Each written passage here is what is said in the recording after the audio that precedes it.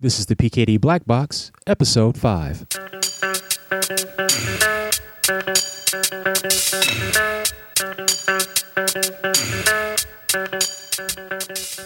This episode of the PKD Black Box is brought to you by AtomicTiki.blogspot.com, the virtual home of comic artist Steve Bryant, Eisner Award nominee and creator of Athena Voltaire. His work has appeared in IDW and Moonstone Comics, and he is currently accepting commissions during the holiday season. To see samples of his art and more, check out AtomicTiki.blogspot.com. Once again, that's AtomicTiki.blogspot.com.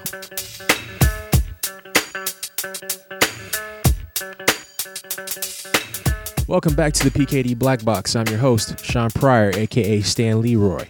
This episode right here is a Kung Fu explosion. Straight up Kung Fu explosion, y'all.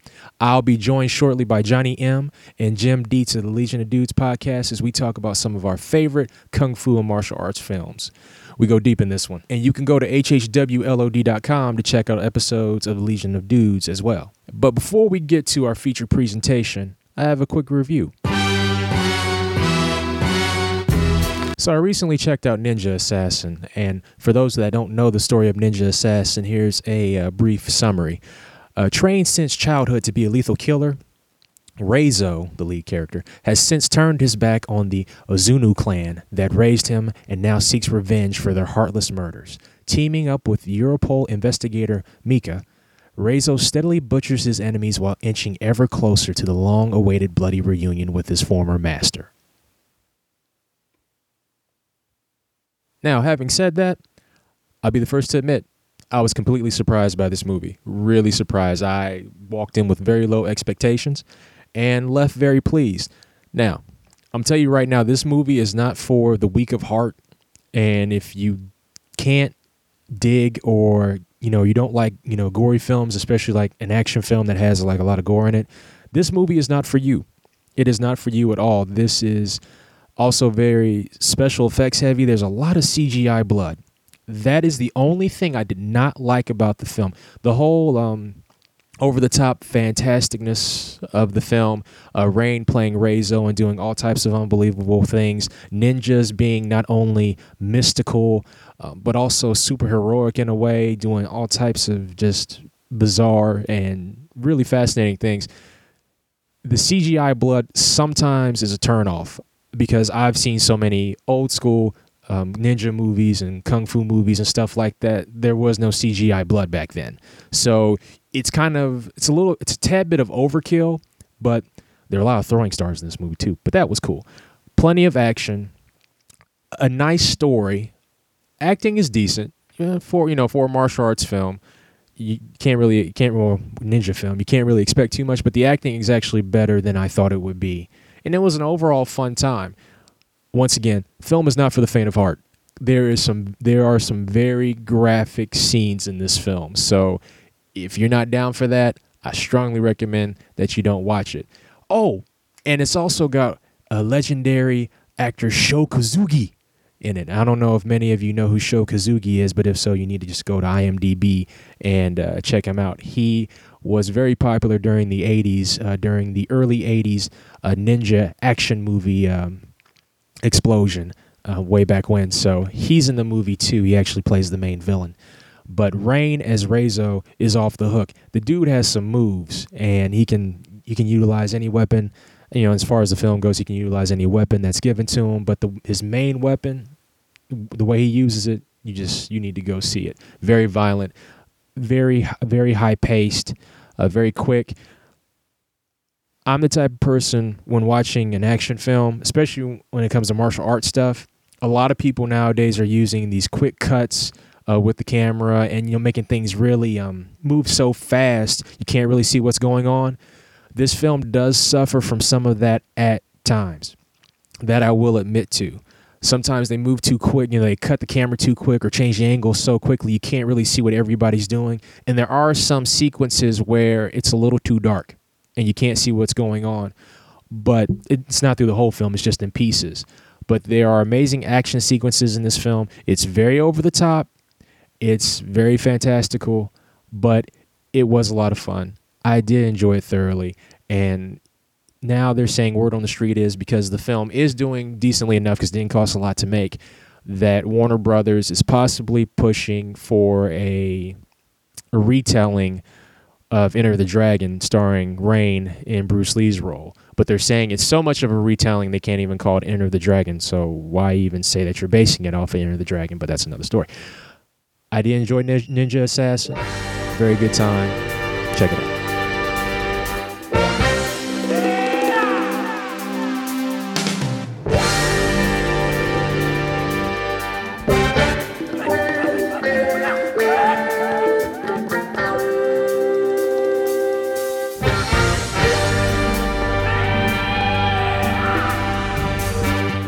I'm joined right now by two really good friends of mine, and not only are they really good friends, they are also podcasting brethren.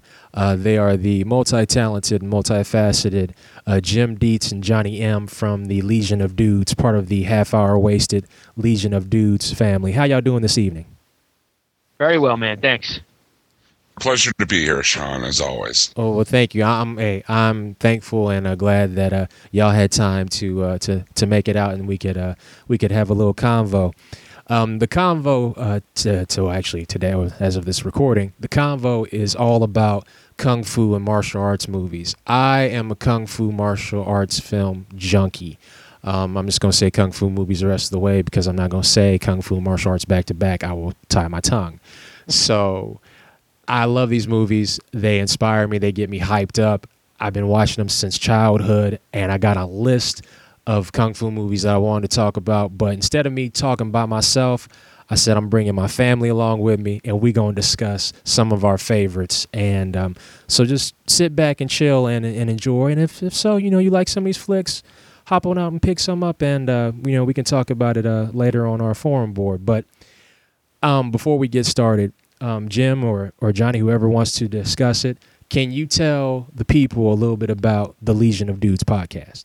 Sure. I guess I'll start off, Jimbo. We were all fans of the Half Hour Wasted show. It was one of those things where we just kept getting more involved in their show and being active on their message boards and calling in, and a little community was created on their forum. Russ Latham, who is a member of the forum, he decided that he wanted to do a Watchmen podcast where we would talk about Watchmen every week or so, one issue an episode, and it would lead us into the big Watchmen movie, which, was last spring, I guess it was. And so it started out that way. We got a group together, Adam Umack and Ken Morgan of Too Old to Grow Up, and like I said, just our community of little Half Hour Wasted family. And Adam Reed and not me. I can't stand the Half Hour Wasted guys. I think they're terrible. Yeah. But everyone else is a big friend of them, so whatever. I kid.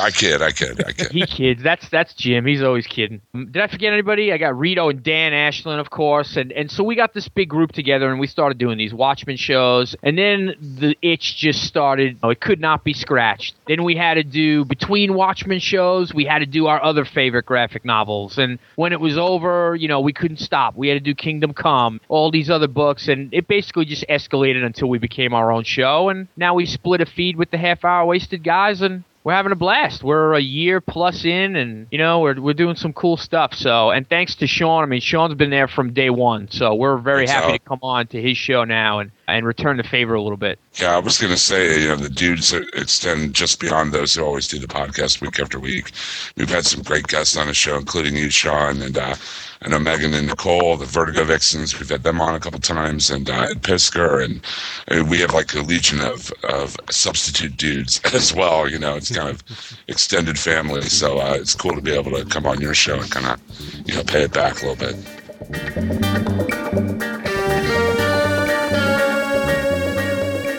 To kick it off, we're going to start with Jim. Give me one of your favorite kung fu movies.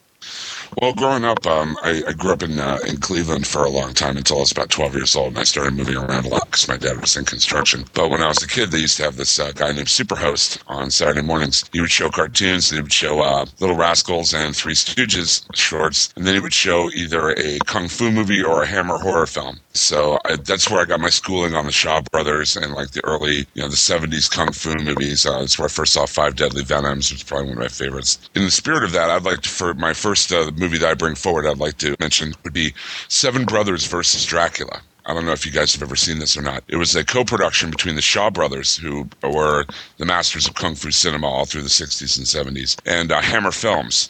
It has Peter Cushing in it.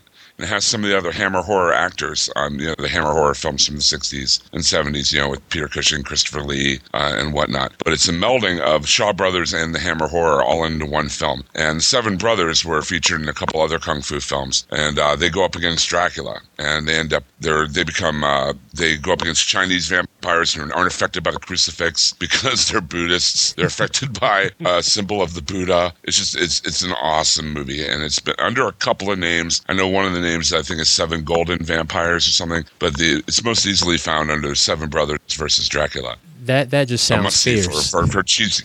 Oh, it's awesome, dude, and it's a little hard to track down, but well worth the effort. Luckily, a buddy of mine slipped me a copy, and it's like it's like chocolate and peanut butter, two of my favorite genres of movies, smushed together into one, and it's beautiful and cheesy and kung fu and delightful. So I think that'd be my first pick for the night. You hit it on the head right from the beginning when you started talking about Superhost. A lot of people got their kung fu fix from local television shows that showed kung fu movies or horror films or just specialty type items. When I was growing up, our cable company, I think it was like TCI at the time, they had a channel for an affiliate out in Indiana, WTTV. And it was an independent channel back in the 80s. And they had a Kung Fu theater every Saturday night, and it ran from 10 o'clock till about 2 or 3 in the morning, 2 or 3, 4 in the morning. And that's where I got my fix of Kung Fu movies. And then it flipped over on Sundays because USA had Kung Fu theater right after Cartoon Express every Sunday from like 12 to 6. So, yeah, I remember that. It was, you know what? I really think, we have like 100 million cable channels now. For our generation, those UHF independent channels are just like so key to like turning, our generation onto like, things like kung fu movies or splatter horror movies or, all these different things that, the mainstream television at that point really wasn't into at all. And it was great for the UHF channels because it cost them next to nothing to get the rights to those movies. So I really miss the UHF independent channels. They really aren't around so much anymore. With cable television, it's kind of hard to get your foot in independently. I know that every single state and every single city has a program or a channel dedicated to local programming, but it really has no pull, it has no power, it has no rank, so nobody would even pay attention to a Superhost nowadays, if you know what I mean. It would be difficult for them to get that, to get that local feed and to get that attention, so times have definitely changed. And how come there's not a Kung Fu network? That's a good question. It's funny that you say that. My cable company, which is Cablevision out here on Long Island, we had Kung Fu HD for, I'm going to say, 9 months. And one day it was gone. I guess it just did not pull the numbers or, get your sponsorship. And like you were saying, whatever it takes to keep a television channel running. But, it was heaven. It was any 24/7 in HD Kung Fu movies. I would never leave my house. It was difficult. It really was. It probably saved my marriage that it was taken off the air. Wow. But yeah, we had it, Jim. We had Kung Fu HD for like less than a year. Wow, that's awesome. I'm so jealous.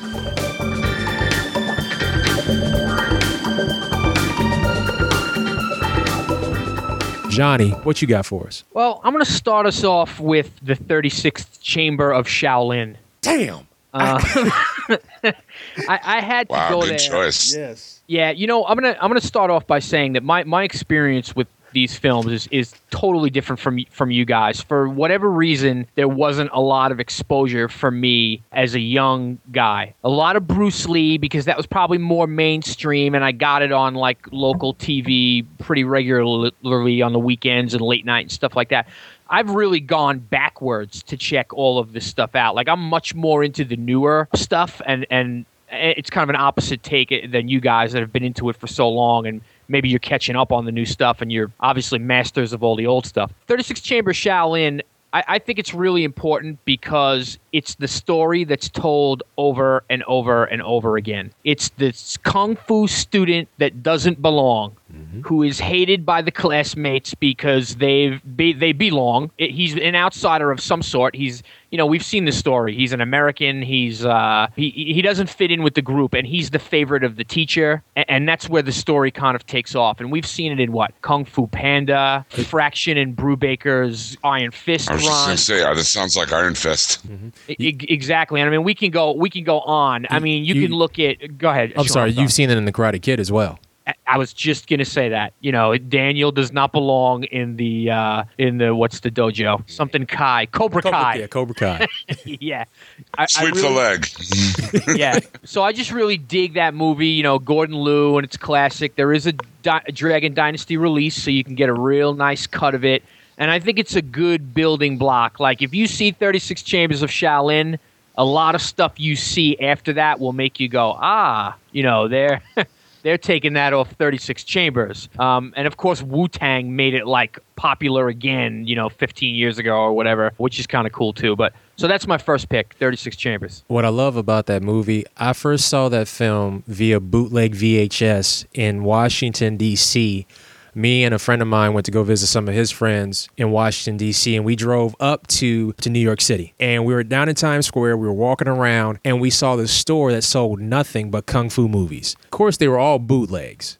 Every single one was a bootleg. And our one friend kept talking about the 36 Chamber of Shaolin, and he wouldn't stop talking about it. He was like, we got to find this movie. I know they got it. We got to get it, and we're going to watch it tonight. He gets a copy, checks it out, makes sure the copy looks good. And we walk around a little bit more around New York, and we go visit a couple other spots. Then we drive back hours later. We get back to DC and we watch this movie. That was the first time, besides watching Bruce Lee flicks, that the final fight theme really sunk in with me. How important all that build up and all that setup and the importance of the final fight give that film that extra oomph for that. It just makes it great. That final fight is fantastic. Gordon Liu is like one of my favorite martial artists ever. I just love that final battle in 36 Chamber. I think it's great. I thought it was so cool when Gordon Liu was in Kill Bill as well. It was such a shout out to that, from an obvious fan like Tarantino. And he's aged really well too. Yeah, it looked like he was doing some good moves in Kill Bill for sure. Oh yeah. Yeah, it's a classic, no doubt about it. It's a building block. If you're going to take a kid who wants to watch Kung Fu, you're going to start with somewhere in the beginning is 36 Chamber. That one was on my list. That's why I got upset when you said it. It was on my list. Had to cross it out. I put this on here first because, and Jim made a light mention of it. It is a Shaw Brothers film directed by Chang Che. 5 Deadly Venoms. Yes. This movie, every time it came on, me and my uncles would sit and watch it every single time. This film never gets old. And I have a Dragon Dynasty copy now, which is pristine, super clean. I mean, the picture is crisp, vivid, nice sound. It has the original language track as well as the bad English dub. It's wonderful. Just to see the 5 fighting styles of the centipede, the snake, the scorpion, the lizard, and the toad. I'm getting tongue-tied and getting all hyped up just saying it right now. I just want to punch a wall. But the choreography. Yeah, I saw that when I was really young. In my kid mind, it was almost like the Justice League of Kung Fu. You know what I mean? Oh, yeah. It was like all these different specialists and their names and styles very much reminded me of superheroes when I was a little kid. And so when I saw 5 Deadly Venoms, I'm like, I get it. It all kind of came together for me with that movie. So I'm so glad you mentioned it because that was really seminal in my Kung Fu upbringing. And that was the first Kung Fu movie I saw where you had a final fight where it was 2 against, or actually, I think it was 5 people altogether. I think it was 2-on-3. I think it was a 2-on-3 fight or a 2-on-2 fight. And that was the first time I ever really saw that type of battle because it was the snake. It was a snake. It was one of the apprentices of the Poison Clan. And I want to say, was it the lizard? If I remember correctly, or the centipede. It was one of the two. And there was just nice final fight. But that also introduced another thing, and that was the abrupt ending. Because we all know with a lot of these old school Kung Fu movies, the endings were really abrupt. And 5 Deadly Venoms is a perfect example of that. When it's all said and done, the good members of the Poison Clan have to go find this treasure and collect the gold and use it for good. But it ends so quickly and abruptly. It's like, oh, we've got the map. Well, I guess we needed to find this gold and do good with it. Okay, the end. And this is a perfect example of what I was trying to and probably didn't do a great job of saying before. You and Jim were talking about this movie on the forums, and I had no idea what you were talking about. And the funny thing, Shawn, was I started searching out this movie, and like you said, I couldn't find it. And we started with the PMs back and forth, and I have a pretty good copy. Oh, and I found a decent copy. And then what? The next week, Dragon Dynasty, it's on a shelf. Mm-hmm. It was like magic. That's the way it always works. You start talking about a DVD you want, and as soon as you find a bootleg, that's when the real version comes out. Yeah, absolutely. A friend of mine had a bootleg version of the Ruby Spears of yours. of the Ruby Spears Superman, and as soon as he handed it to me, 2 weeks later, it came out. Same thing happened to me with the Tick cartoon. I got decent bootlegs of it, and then it's like I literally came home from the con that day, was online, and read, official release of the Tick cartoon on DVD. I'm like, ah. So I know exactly what you're talking about. But let's not talk about it like it's a bad thing, because we're finally getting these films in like respectable quality, which I think is awesome. Oh no, I think that's totally fantastic. Most of my copies of these movies are on VHS, so I'm glad we're getting DVD versions. The other thing about the Five Deadly Venoms, that being a Shaw Brothers film, and Jim, you could probably attest to this, with the Shaw Brothers, because they had their own studio, built beautiful sets. Yeah, they were like the only game in town back then, and they were pretty much the only Kung Fu studio exporting their stuff to the to the States. So I mean they had the cachet, were able to, you could tell that, I mean it's like any other genre, you can tell a really cheap Western, you can tell a Western with a high production value and a good script. It was the same way with the Shaw Brothers. They had high production values for what people consider disposable cinema, and now we look at it and realize how far ahead of their time they really was, especially when you see something like Once Upon a Time Once Upon a Time in China, isn't that it, with Jet Li? Yep, Jet Li, yep. Yeah, I think it'll be the next one I mention now. Just because, I mean, the sets were so gorgeous, and the whole period piece was, and the Shaw Brothers really set the whole tone for that. I mean, we wouldn't have had, quote unquote, serious production design in a Kung Fu movie if, they hadn't gone with it back then. Now, with Once Upon a Time in China, because that is a movie on my list of Kung Fu movies I've yet to see, I've seen Jet Li's version of The Chinese Connection, and I've seen a couple of his other early films, but I still to this day have not seen Once Upon a Time in China. Now, this is when we get to that phase of Kung Fu films. Not only do we have your great Kung Fu fights, but they really find a way to better blend in a story as well. Right, you end up with the whole historical context. I believe it's based on an old Chinese myth from back in the day. I don't know for sure. I'd have to get out my copy and watch it again. The attention to detail for the historical accuracy as far as the costumes and the set, the weaponry, everything is just, it's mind-blowing, and it's really beautiful. I mean, there's a whole trend toward that, though. If you look at movies like Crouching Tiger and Hidden Dragon, or, The House of Flying Daggers. Love that movie. We have these, these movies where people are finally taking martial arts movies as a serious art form, which is awesome. I really think that when Crouching Tiger, Hidden Dragon won all those Oscars that year, that was a real validation for the genre in a lot of ways. Because, I mean, it wasn't just a Kung Fu movie, but it was a movie that had Kung Fu in it. You know what I mean? Oh, yeah. It was a full-fledged story. It wasn't fighting for fighting's sake. Whereas a lot of the films that we watched growing up on late-night television, it was literally 4 minutes apiece, 5 minutes of fighting. 4 minutes apiece, 5 minutes of fighting. It was back and forth, back and forth, back and forth, back and forth, the end. I mean, not all of them. Right, and the dialogue was all like, "You killed my brother, prepare to die," Exactly. That was like all the dialogue you got, "You have shamed my house, prepare for my kung fu," And how crazy was the wire fighting like the first time that you saw it? Oh, that was sick, especially with Five Deadly Venoms, where the disciple of the Poison Clan and one of the other members of the Five Deadly Venoms start trying to learn how to take out the other members of the other Venoms, and they start doing all these practicing things, and they start jumping, and they literally cling to the side of a wall, and I'm like, how in the world did you do that?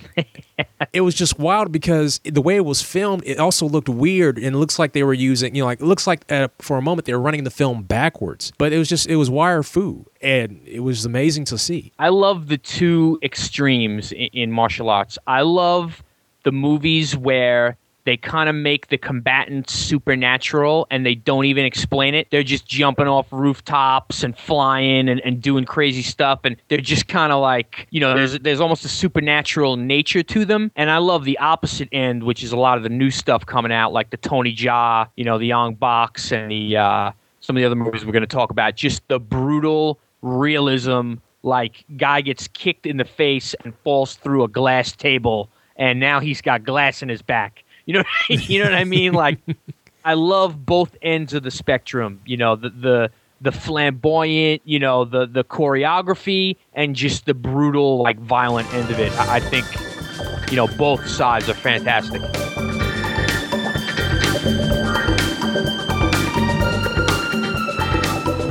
Johnny, we're going to flip it back to you. What's your next movie? Flip it back to me. Well, we just covered a whole bunch of stuff. You know what? I'm just going to get it out of the way and do Enter the Dragon. Because that's, my favorite John Saxon movie of all time. Enter the Dragon is just it has it's a big part of mainstreaming all this stuff and bringing it to America. And Bruce Lee, after seeing Enter the Dragon, I went back and like tried to find all the Bruce Lee I could, and there's so little, and there are so many Bruce Lee movies that don't really contain too much Bruce Lee. Oh, you must have watched The Game of Death. Yeah, exactly. And Enter the Dragon is just all you can take of Bruce Lee, and you're watching it and you're just like, man, he's too fast. It's a camera trick. Something's just not right, and he's got the charisma. I can't even imagine if he were, today, if he were an action star of today, the money that he would be making and the movies that would be coming out. I mean, he's just he oozed charisma, and even when he wasn't speaking a whole lot of English, you knew what he was getting at. The scene where he takes on I lost track after like the 30th person got knocked down by Bruce Lee in that chamber down in the dungeon, and he pulls out the nunchucks. The first time you ever watched that, what was the the feeling that you got from that? It blew me away. Yeah, I mean it's like a real superhero. It's I can't really even describe it. It's something that sticks with you. I mean, I'll watch that movie forever, always, twice a year, till I die. Well, it's like you were saying, Johnny, if you were going to educate somebody in, Kung Fu theater, that would be like, your ABC. You know what I mean? That'd be like one of the first movies I would sit someone down and say, okay, here's the syntax of this genre. I mean, that's like, anybody, I think everybody should see that movie. I mean, I love the scene in slow motion where he jumps on the guy's chest, and they don't see it. You can almost picture his like feet burying into the guy's rib cage. The intensity it has, and then the whole scene in the Hall of Mirrors at the end with Kang, and just brilliant movie making. One of the things I used to love when I was a kid, one of my favorite comics, Master of Kung Fu from Marvel in the 70s. And the lead character, Shang-Chi, was very much, as drawn by Paul Galassi, one of my favorite, unsung artists, but very much patterned on Bruce Lee. I mean, every panel almost looked like Bruce Lee with long hair. And then when I saw the movie, I'm like, oh, that's where they got that. But the weird thing about Bruce Lee is he's so singular in his moves that, I mean, I've related this story before, I think, to a friend of mine that later, years later, I was watching the anime Cowboy Bebop. The lead character, Spike Spiegel, they rotoscoped Bruce Lee's movements because the main character uses the way of the intercepting fist, which was the martial art that Bruce Lee was trying to perfect when he died. But they rotoscoped his movements on there, and the very first time I saw the anime, I'm like, wow, he moves just like Bruce Lee. I mean, it's almost like a physical alphabet, that you see it and it's like, oh, that's obviously Bruce Lee move. It's like when you see a Jackie Chan film, like say Legend of Drunken Master or something, it's just, it's so active and crazy, but it's almost comical, Bruce Lee had that more serious side. It's just, the sheer physicality is just incredible. And at the same time, it's not like he was using, for some of his moves, they weren't very large movements. They were very compact and very succinct. but they were so quick. Either way, you couldn't tell. Plus, he used a lot of his opponent's inertia against themselves. Mm-hmm. You know what I mean? That was like a very central part of his the martial art that he was trying to perfect himself. I was just going to say, even the posing and like the war cries, if you want to call them, really just like groundbreaking. And like Jim was saying about some of those moves, there's no mistaking that Bruce Lee cry or those poses that you still see people walking around with on their T-shirt. I mean, it's just an iconic image, and it's amazing, really, that it's stood the test of time. I'm still mad that Jim Kelly got killed, though. Have you seen Black Dynamite yet, Shawn? It has not even surfaced in our neighborhood, and I don't think it will. Unfortunately, I will have to wait till it comes out on DVD. Oh, man, it had one of the best lines of any movie I've ever heard in my life. Your love of transmogrify and super science is only exceeded by your zeal for kung fu treachery. Oh, see, now I have to see this film. That's a high recommend. We do. And he doesn't have duties this year. I'd definitely be recommending it. He doesn't have that written down. No. Oh, no, I memorized it, dude. I thought it was so awesome. I had to friggin' memorize it. See, I have to see that movie. There's some other funny things about Enter the Dragon. The reason John Saxon is in the film, the producers and the director wanted some type of Sean Connery clone for the film to attract Westerners to watch the film if they were scared or didn't really understand Bruce Lee. They wanted to put somebody that regular people could relate to. So that was one of the main reasons why they brought John Saxon on, because they sure as hell couldn't afford Sean Connery. And to this day, I remember still to this day, every time I watch that film, I understand Jim Kelly, I understand Bruce Lee, I understand everybody else in that film, because I know they can scrap. But every time I looked at John Saxon, I just said, he can't fight. There's no way. There's no way. But they gave him a style. It was kind of like a flat boxer style. Nothing impressive or nothing fancy. They gave him a little bit to work with, but you compare that to Bruce Lee, and there is no comparison. It's terrible compared to what Bruce Lee puts on the screen. Well, I mean, everybody back in 1970 when that came out knew who John Saxon was. I don't think hardly anybody except people who maybe watched Longstreet or The Green Hornet knew who Bruce Lee was. Yes. I mean, he wasn't the international icon superstar that we think of him as today.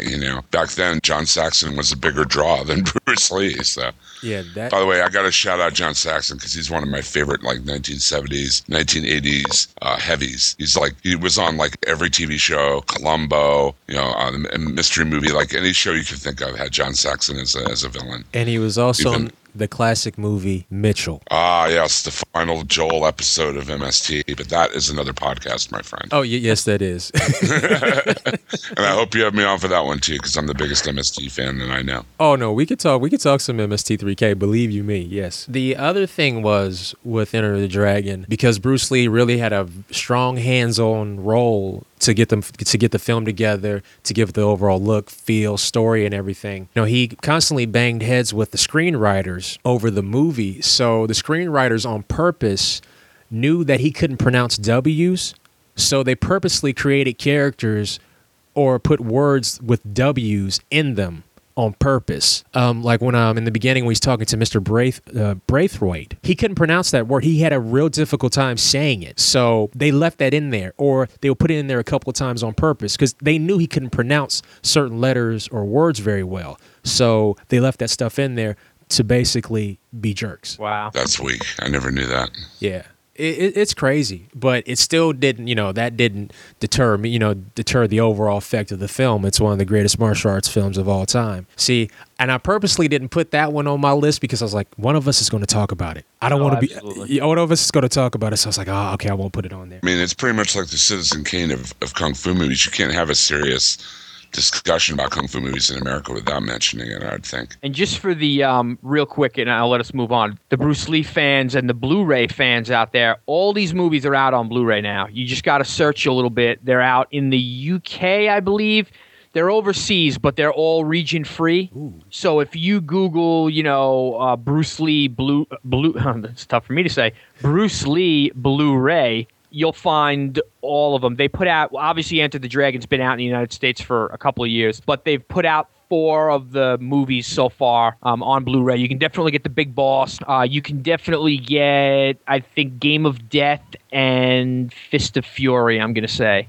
So they're out there. They're still a little pricey. They'll make their way over here, but if you're a fan of the Blu-ray and the martial arts, they're definitely worth picking up. They'll look better than you've ever seen them. How's the Enter the Dragon Blu-ray look? Great. That was a real Blu-ray release. You'll get some Blu-rays that are just kind of like ported over, and they're not really much better. Obviously the Blu-ray allows for more information to be on the disc, so they're going to look better to some extent, but they're not really remastering them. The Enter the Dragon's excellent. It looks great. I recommend it, and now, you can do $12.99, $14.99 on that one, real easy at Best Buy or whatever. Definitely worth it.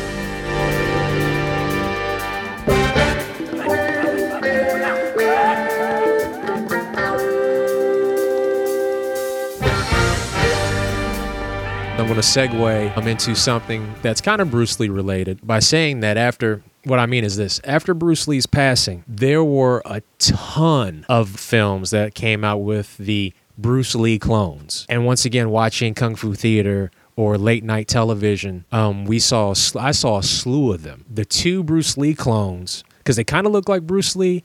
They couldn't fight as well as Bruce Lee, but they did their best. There was Bruce Lee, L-E, and there was Bruce Lai, L-I. There was a film with Bruce Lee called Bruce and Shaolin Kung Fu, and that starred Bruce Lee. Very, very simple film. It's basically the redemption film. Basically, what happened is a ruthless general killed some people, and Bruce Lee must take on a swordsman and a bunch of karate experts to take down this general. Very simple film, but I love it. I think the reason why I like it so much, one, it was one of the first movies after Bruce Lee's death that I saw, because I knew there would be no more Bruce Lee films ever. I was like, Bruce Lee? Who's Bruce Lee? And like all my uncles said, well, that's the next Bruce Lee. He's going to be awesome, which wasn't the actual truth. He was terrible. But I enjoyed this film so much because I knew I'd never get Bruce Lee back. I've watched it now. It doesn't play the same in some spots, but there are some really nice fight scenes. Once again, you get the abrupt ending, and it was kind of a shocking ending, spoiler alert, because the good guy dies.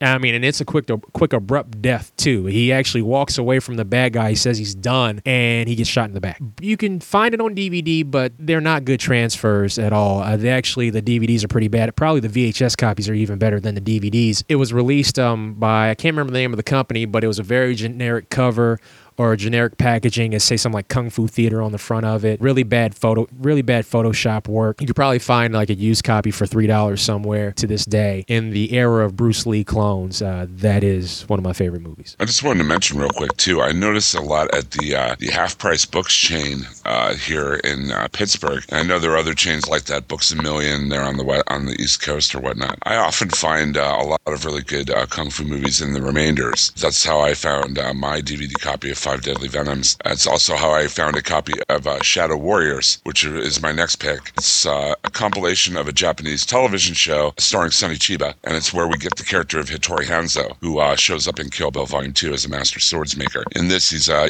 ninja warrior, and it's basically the episodes of the show edited together onto a DVD to make like a 3 or 4 hour length movie. And the set I got was very nice in a wooden box. It's a 4 DVD set. I know it's not the complete series or whatever, but it is a really good sampler, I guess, of what you can expect from it. It's down and dirty, low budget. I mean, the skill of Sonny Chiba really just cannot be denied. Very underrated. If you see like the Street Fighter and other movies he made, just very. Where Bruce Lee had more of a poetic style, Sonny Chiba is more of down and dirty, kind of a muscly kind of brawler style. He just really. He was one of the first guys that I saw that just really, along with Bruce Lee, I just like, okay, I get it. This is this guy's style of fighting. This is the way he fights. So if you can find it, I found it really cheap, as I said, at the Half Price Books. Shadow Warriors, starring Sonny Chiba. And I never knew that existed. I only Sonny Chiba movies I've ever seen, and it's like 10 years ago I saw the Street Fighter series, the entire series, for the first time. I've also seen a film called G.I. Samurai, which was pretty terrible. But Great name though. oh yeah. Yeah, Yeah. it sounds like it sounds pretty cheesy. Oh, it This was a- cheesy. Yeah, this was a series. He plays a historical a ninja, but it's based on actual history of ninja clans and whatnot. The English translation is called Shadow Warriors, and it's in this very nice bamboo wooden box. It's a DVD set, and if you find it, I definitely recommend it. I got it dirt cheap, and it's like I said, it's not the high production value, but it's definitely raw Sonny Chiba stuff that really isn't seen very often. I mean, IFC every once in a while will show the Street Fighter, or they'll show certain martial arts films, but others just kind of get brushed to the side. I guess Satori Hanzo was a character that Sonny Chiba played in several series over several different incarnations. And this is one of them. But that's where the character comes from Kill Bill. I never knew that. And throw that out as my next pick. There was one other film with Sonny Chiba, which technically is not a martial arts film, but is a film that will never see the light of day on DVD. It was the company was called Toei, Toei, and they did their own version of Star Wars. It was called Message from Space. Wow. And I've seen that. I've seen that, and those are the cheesiest robots ever. Yes, in that movie. I love that God. movie. Oh man, I love that movie. It's also got Vic Morrow in it, and for about 10 seconds. Yeah. He got a nice paycheck for showing up saying, "Hey, I'm here. All right, I'm gone." All right. It's me, Vic Morrow. How you doing? Okay, bye. Yeah, it was like right in the wake of Star Wars. I remember that. It was like a Japanese ripoff of Star Wars. Yes. Oh, man, I haven't seen that in years. But yeah, I definitely know exactly what movie you're talking about. And Sonny Chiba was in the film for like about 20 or 30 minutes, but he was this prince that wanted to take out the bad guy, essentially a Darth Vader-like character. And they Sonny Chiba got into a sword fight with him. The sword fight was real abrupt. Once again, you can't find it on DVD. You can't find it on VHS. I found it on the internet. And what somebody did was they took a French version of the film, a French version of the film, then dubbed the English VHS sound over top of it, and then the English VHS sound goes out in the last 30 seconds. I have actually, now that you mentioned that, I remember seeing that on Joe Bob Briggs' Monster Vision, like late on TNT, like at 3 a.m. Badly dubbed, not very good quality, and incredibly cheesy. Oh, extremely cheesy. Yeah. How about Battle Beyond the Stars? You remember that one? Oh, that's a Roger Corman classic, sir. I've got a copy of that. Please believe. John Saxon. Bring it all back. John Saxon. And George Papard. It was like the A-Team versus Mitchell up in that piece. And Sybil Danning, too. Don't forget that. Yes. Oh, man. Dude, I love that movie. James Cameron did special effects work for that movie. I still have a soft spot for Sybil Danning. Oh, yeah. What a hottie. See, Jim, you already done got me all hyped up, man. I'm stay up late and watch all these movies right now. Shawn, before we started, I want to go to my I have like a storage, you store it or whatever, where I have most of the stuff in. Now I want to make a trip out there. And I'm like, I want to watch Message from Space and Battle Beyond the Stars. It's great. What did I tell you right before we started? Jim knows stuff. Yes, he does. Get your pen. I have such a wealth of and crappy and trivial knowledge that is unbelievable. The only way I could ever really use it is in a podcast. So there you go.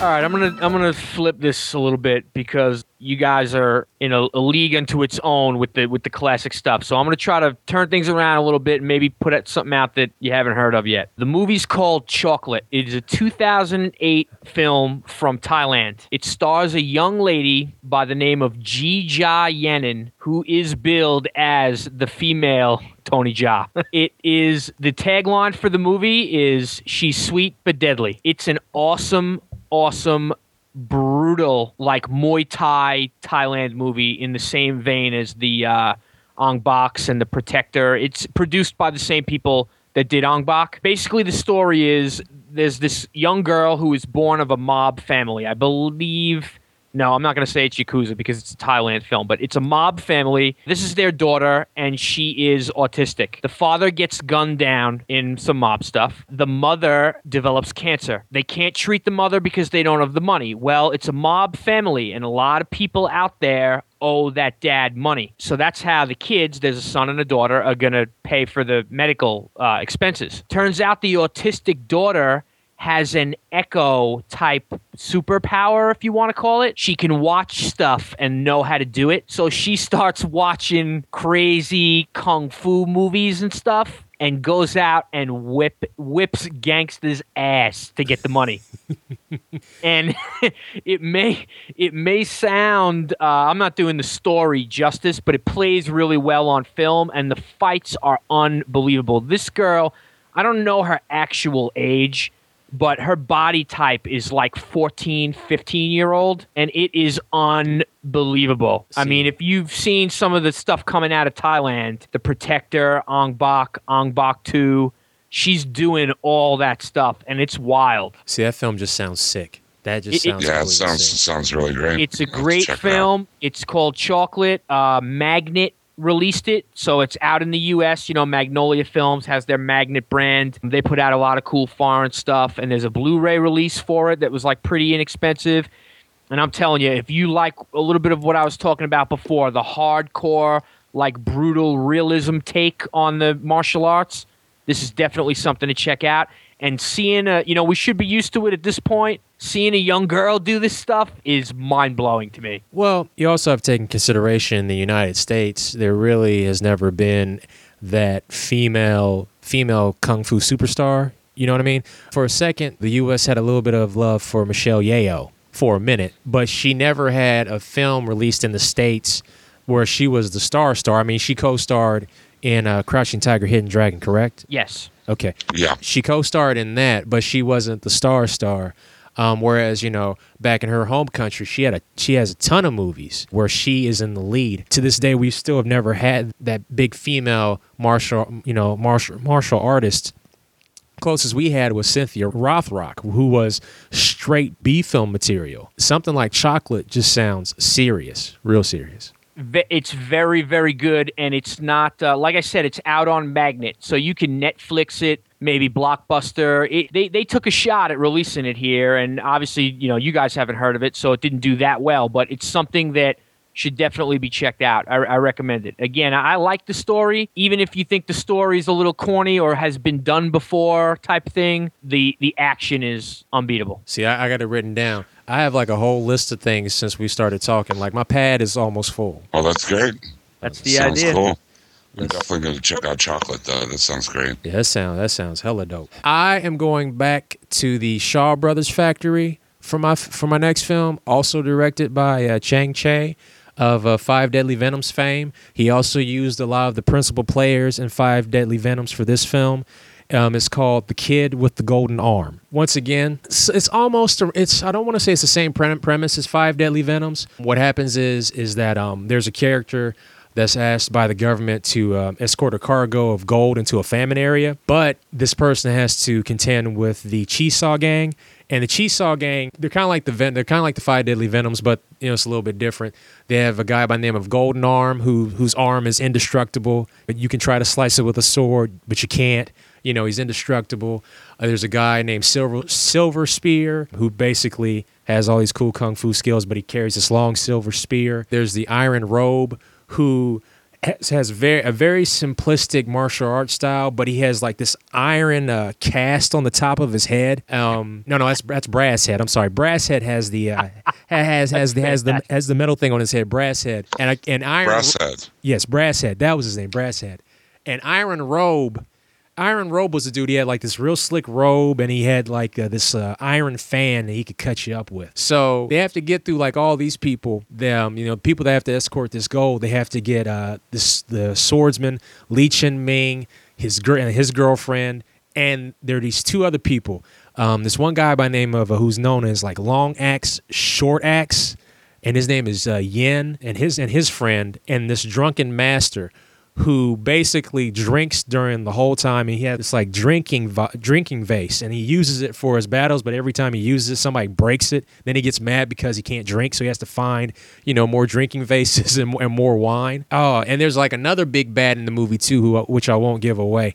This film is really cool. There's this like really sweet fight between Silver Spear and Long Axe, Short Axe, which I knew this had to take forever to choreograph. It's my favorite fight scene in the whole movie. I like it more than the final fight, which is really good. It's one of those big final fights at the end of the movie, but it doesn't matter to me. Silver Spear versus Long Axe, Short Axe, great fight. Once again, hard movie to find on DVD. Supposedly, a fresh, legitimate copy of this film is coming out on DVD in December 2009. So keep your fingers crossed on that. But The Kid with the Golden Arm is a legit flick. It is flat out awesome. I love the crazy names, and I know. It was just reminding me of like Immortal Weapons, the comic. Yeah. So but much, those are even like Fat Cobra. He's a big giant guy and his sign is the Cobra. But these are like, I'm Iron Fist. Why is he Iron Fist? Because his fist is iron. There's no inference or like figuring out. It's just what it is. What would you say, brass head? I mean, that's fantastic. Oh yeah. As soon as I heard that, I laughed so hard. I'm like, can you make this any more obvious? I mean, at least Silver Spear sounds cool because he had a silver outfit and a silver spear, and he just looked real cool, and he was just real sleek. Brass head, and he has this big metal piece on his head. It's so simple, so simple. But I can't help but love it. And you said that, and the name of the movie again is what? Because I got to write this down. The Kid, Kid with the Golden Arm. The Kid with the Golden Arm, yes. Awesome. And according to Amazon, right here, it says this title will be released December 29th, 2009. And I really hope that this is the legit copy that's coming out, because I've got a copy and I bought my copy off of eBay probably 4 years ago. You can tell it's a bootleg. The cover and stuff looks real nice, but when you pop the DVD in, the film transfer is not clean. There are moments where the sound goes out for like 2 seconds in 4 spots of the film. Wow. Either they had bad reels where the sound was going out, but it's a bad bootleg pretty much. Is it Shaw Brothers Classic Collection? Does it say if that's if it's one of the numbered series, it should be clean? No, this definitely wasn't one of them. Oh, no, I mean the release coming in December. The release coming in December?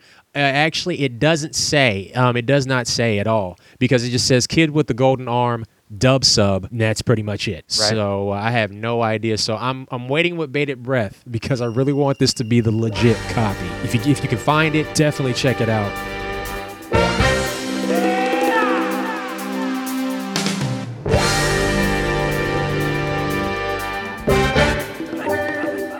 We'll go around one more time, and then we'll start to wrap things up. And we'll kick off with Jim. Well, I have to give some props to Jackie Chan, so I'm going to go with the Legend of Drunken Master. I never really had seen Kung Fu played for laughs before.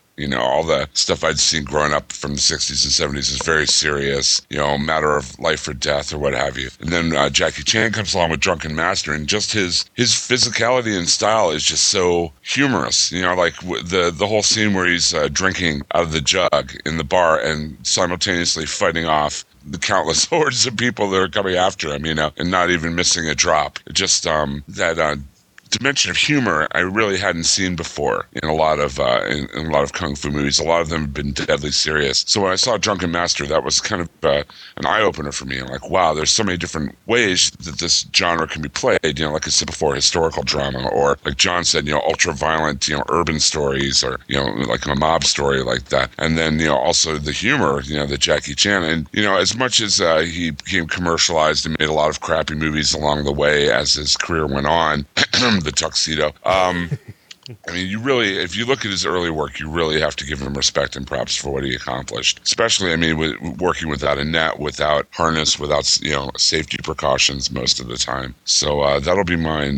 My final pick for them would be Legend of Drunken Master. Again, like you're saying before, if you had the ABCs of Kung Fu, if you, know someone had never even heard of a Kung Fu movie before, you wanted to sit them down and try to teach them, Enter the Dragon would definitely be on that list for me, and so would this. So that would be my pick. Now, is that the movie Is that the movie where there was a scene where he literally like rolled into some fire or like hurried up and ran over like a bed of fire in Legend of Drunken Master? I can't remember. I'm pretty sure that is the same one. Okay. Yeah. Is there two? Is there Drunken Master and Legend of Drunken Master? There's Legend of Drunken. No, I was just gonna say you're absolutely right. There are two different movies. They both have Jackie Chan in them. I think, and this is I don't have Wiki in front of me. I'm pretty sure Legend of Drunken Master is a historical film. It takes place in the past, and I think the other Drunken Master is more like not really set in a certain time, if I remember correctly. Now I'm going to have to look this up, so give me a minute. I'm so glad. I'm going to jump in on your spot while you look that up, because I'm so glad that you mentioned Jackie Chan. New Police Story. I've never seen Police Story. I'm getting around to it, but New Police Story is something I just picked up. Have either of you guys seen that? No. Now, the first Police Story, isn't that in the United States? Wasn't that Super Cop? I'm not sure about that. No, Super Cop, I think, was like an American co-production. Police Story, I think, was earlier on in his career. I think it was a little more serious. Oh, okay. Yeah, if I remember correctly. Well, like I said, I haven't seen that one, but if it's anything like New Police Story, it is a lot more serious. If you want to see the other side of Jackie Chan, check out New Police Story. The speed and the power that this guy brings in these fight scenes is unbelievable, and it's totally not played for comedy at all. There's like a gang of murderers they're almost doing like a Saw type game with Jackie Chan. They're like killing his partners and making them go through these trials to try to save them and stuff. Great movie. And totally, like Jim was saying, if you think Jackie Chan is Rush Hour and High Noon or whatever other Western or thing that he did, Tuxedo, you need to check out New Police Story, at least. I'm not going to speak for Police Story, but I've heard it's even better. But the action and athleticism of this guy is unbelievable. And that's one to definitely check out. Well, that's the great thing about Jackie Chan in general. Jackie Chan is, not only is he a martial artist, but in a way he's also his own special effect, if you know what I mean. Absolutely. And that's why, movies like the one you just mentioned, or, Super Cop, or even, let's see, I guess maybe I think it was called Rumble in Hong Kong, and then we had Rumble in the Bronx over here in the States. You get to see, basically him being a special effect, really cool fight scenes, this like kung fu improv, just such a versatile style. And I really lost track of what I was trying to say. Now I remember what it is. When Jim mentioned the Tuxedo, and not even the Tuxedo, there was another film after the Tuxedo he did for Sony. It was him, and it had Claire Floriani in it. What happened is that movies like the Tuxedo and the other film, which I can't remember, it took away the power of Jackie Chan because they became a little bit more special effects heavy. When you do that, you lose the overall power of Jackie Chan, because Jackie Chan is the special effect, not some CGI, not some super special effects stuff. Jackie Chan is that effect. He is the effect for the film, and if you take that out of the movie, then you don't have a Jackie Chan movie. I totally agree, and I really feel that that's what's happened to Jet Li, because you watch Jet Li in Lethal Weapon 4? 2, is it? 4? Yes. And you're like, wow, look at that guy go. He's so Black fast. Mask even, Yeah, exactly. I think that's a really underrated movie right there, Black Mask He with was Jet Li. so fierce in that movie. Real quickly, Drunken Master was originally a semi-sequel to the movie Snake and the Eagle's Shadow, a 1970s movie. There was a Drunken Master 2 was released as Legend of Drunken Master, also starring Jackie Chan, and is considered the true sequel. So the original is just called Drunken Master, and the sequel is called Legend of Drunken Master. So I was mistaken. There are also a list of imitators here: Drunken Fighter, Drunken Swordsman, the Shaolin Drunken Monk with Gordon Liu, Drunken Tai Chi, Drunken Master 3, Revenge of Drunken Master, Little Drunken Masters. So, I mean, it's definitely had a lot of influence over the years and a lot of imitators. The original is just called Drunken Master. There is one Jet Li movie, though. I will admit, since he's done a lot of films in the States, there is one movie where you get that raw Jet Li, Kiss of the Dragon. Has anybody ever seen that one? Oh yeah, that was on my long list. If depending on Bridget what Fonda, the format right? was. Yeah, Yep. I got that here. The big fight where he's basically going to go to the bad guy's office and just wreck shop. That's some raw Jet Li. That film has a lot of just raw fight scenes, and that's probably one of Jet Li's best United States films. I can't really get behind Cradle to the Grave. I can't get behind Romeo Must Die. I can't really get behind those. Unleashed is okay in spots. You got to check out Danny the Dog, though. That's the international. That's right, but it's the international version. Oh, okay. So Danny the Dog brings a little bit more brutality. Oh, really? Yeah. Okay, I did not know that. Now, see, the one film that does interest me from Jet Li is that one where it's got Stallone and Jason Statham and The Expendables. Yes, the 80s. That trailer looks so great.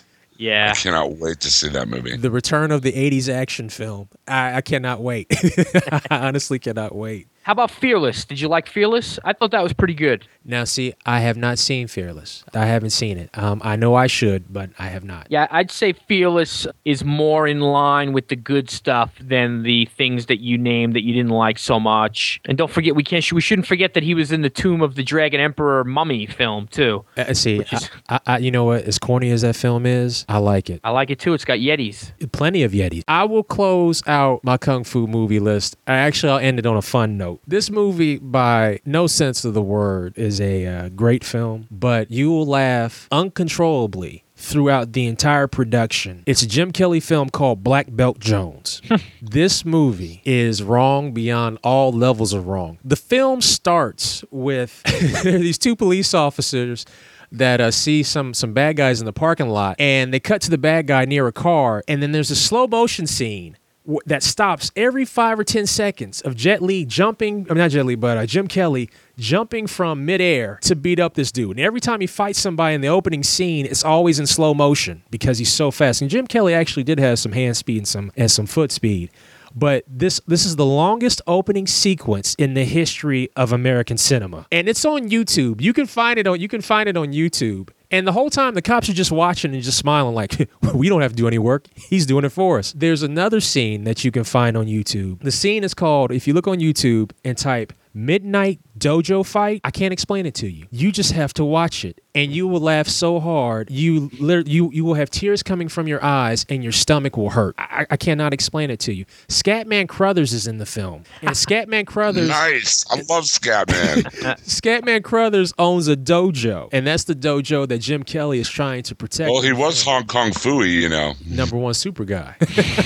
Sorry, I can't help it. I love that cartoon. The film is not good at all, but it's so fun to watch, and it's bad. I'll let you know that right now. It's bad. But this was another film that for a long time you could not find on DVD. But thanks to the good people at Warner Brothers, it will be part of the Urban Action Collection, 4 film favorites, 4 movies on 1 DVD. Black Belt Jones, 3 the Hard Way, Black Samson, and Hot Potato. $10. I've seen 3 out of 4 of those.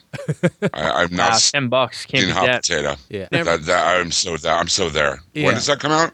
It actually comes out January. It's like January 2010. If you go to YouTube, type in Black Belt Jones, find the Midnight Dojo Fight, you'll laugh uncontrollably. And the film, the film just makes absolutely no sense, but I love it. I got to get y'all back on again for sure because I got a lot more movies to talk about, and I know y'all do too. Oh, definitely. Any time, really. And the best thing about it is it's still happening. I'm gonna find 3 more tomorrow, probably, that I never saw before. That's just it's such a beautiful thing to hunt down, and they made them at such a rapid pace back then, and they're still making them at a rapid pace now. So I'm always picking up new ones constantly and finding new things. It's just great fun. It was a total pleasure on our part, and like I said, you ever do that MST show, you know who to call, my friend. You know I'm gonna call you Jim. Okay, you know that's for sure. Is there anything that you gentlemen from the LOD would like to tell our listeners? It's like stuff that might be coming up in the next couple of weeks or months, or anything that's going on. Well, I would like to give Johnny M some huge props for scoring us our latest and greatest episode, I guess, for scoring the interview with Jonathan Hickman. Great work, John. And that's on our latest episode of LOD, featuring The List from Marvel, the 8 one-shots that kind of are the bridge between Dark Reign and The Siege. So that's our latest LOD. If you want to check that out, WLOD.com. I think the interview Hickman went really well. He was super gracious and really nice, had a lot of good things to say. Gave us a little bit of dish on his new Shield project that has been teased at Newsarama and some other places recently, and couldn't have asked for a nicer guy. So thanks to John, and if you're interested in that, please check it out on LOD. I think it turned out really well. Well, I appreciate you saying that, but thank God I had you guys with me to to do the interview, because the knowledge is, much like the Kung Fu movies, I'm learning comics on the job, and these guys are like real pros. They know what to say. And I would like to mention, we're also doing Walking Dead, which a lot of people are into. I finally get to do my RoboCop show. I know you've been waiting for that one. Yeah, I have been waiting for it. And, there's a new RoboCop comic launching out of Dynamite Comics in January. So we got to talk to Rob Williams, the creator of that book, and he's also done some Dark Horse stuff. He wrote some Star Wars Rebellion and some Indiana Jones, and another really nice guy that we got to talk to. So that'll be part of the RoboCast, and that's it, man. We're just plugging along. And let's not forget, Shawn, we're going to be having you on soon we're going to make this a holiday tradition, the What the Dudes Want for Christmas show with special guest Shawn Pryor. So I hope everybody checks that one out as well, because we have a fun time with that. Man, I already got my list, and I got a backup list for my list. So, that's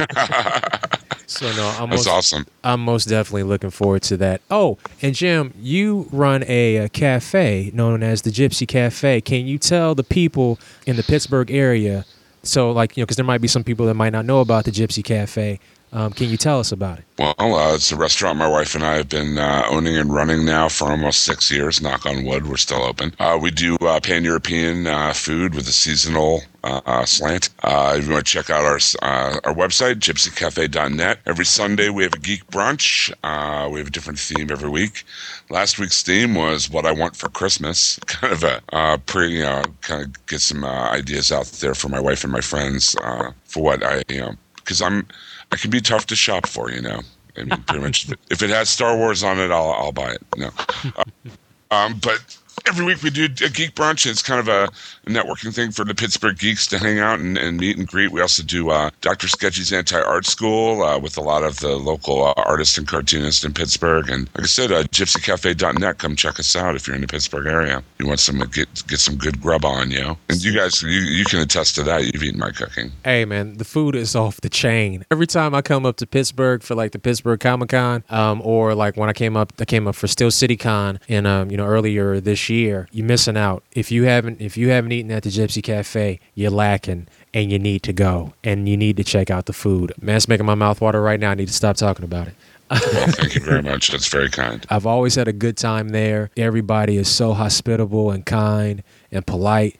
Wonderful service, wonderful food, wonderful business. Oh, well, gentlemen, thank you again for joining us on the PKD Black Box. I can't say thanks enough. Thank you. A lot of fun. Yeah, Shawn, thanks for having us, man. It was a great time.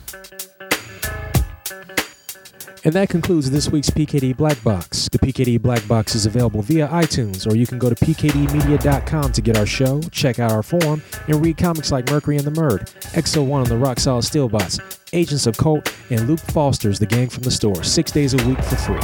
And if you're on iTunes or our forum board, drop us a line or email us at blackbox@pkdmedia.com. Thanks again for listening. Until then, dream big and hustle hard.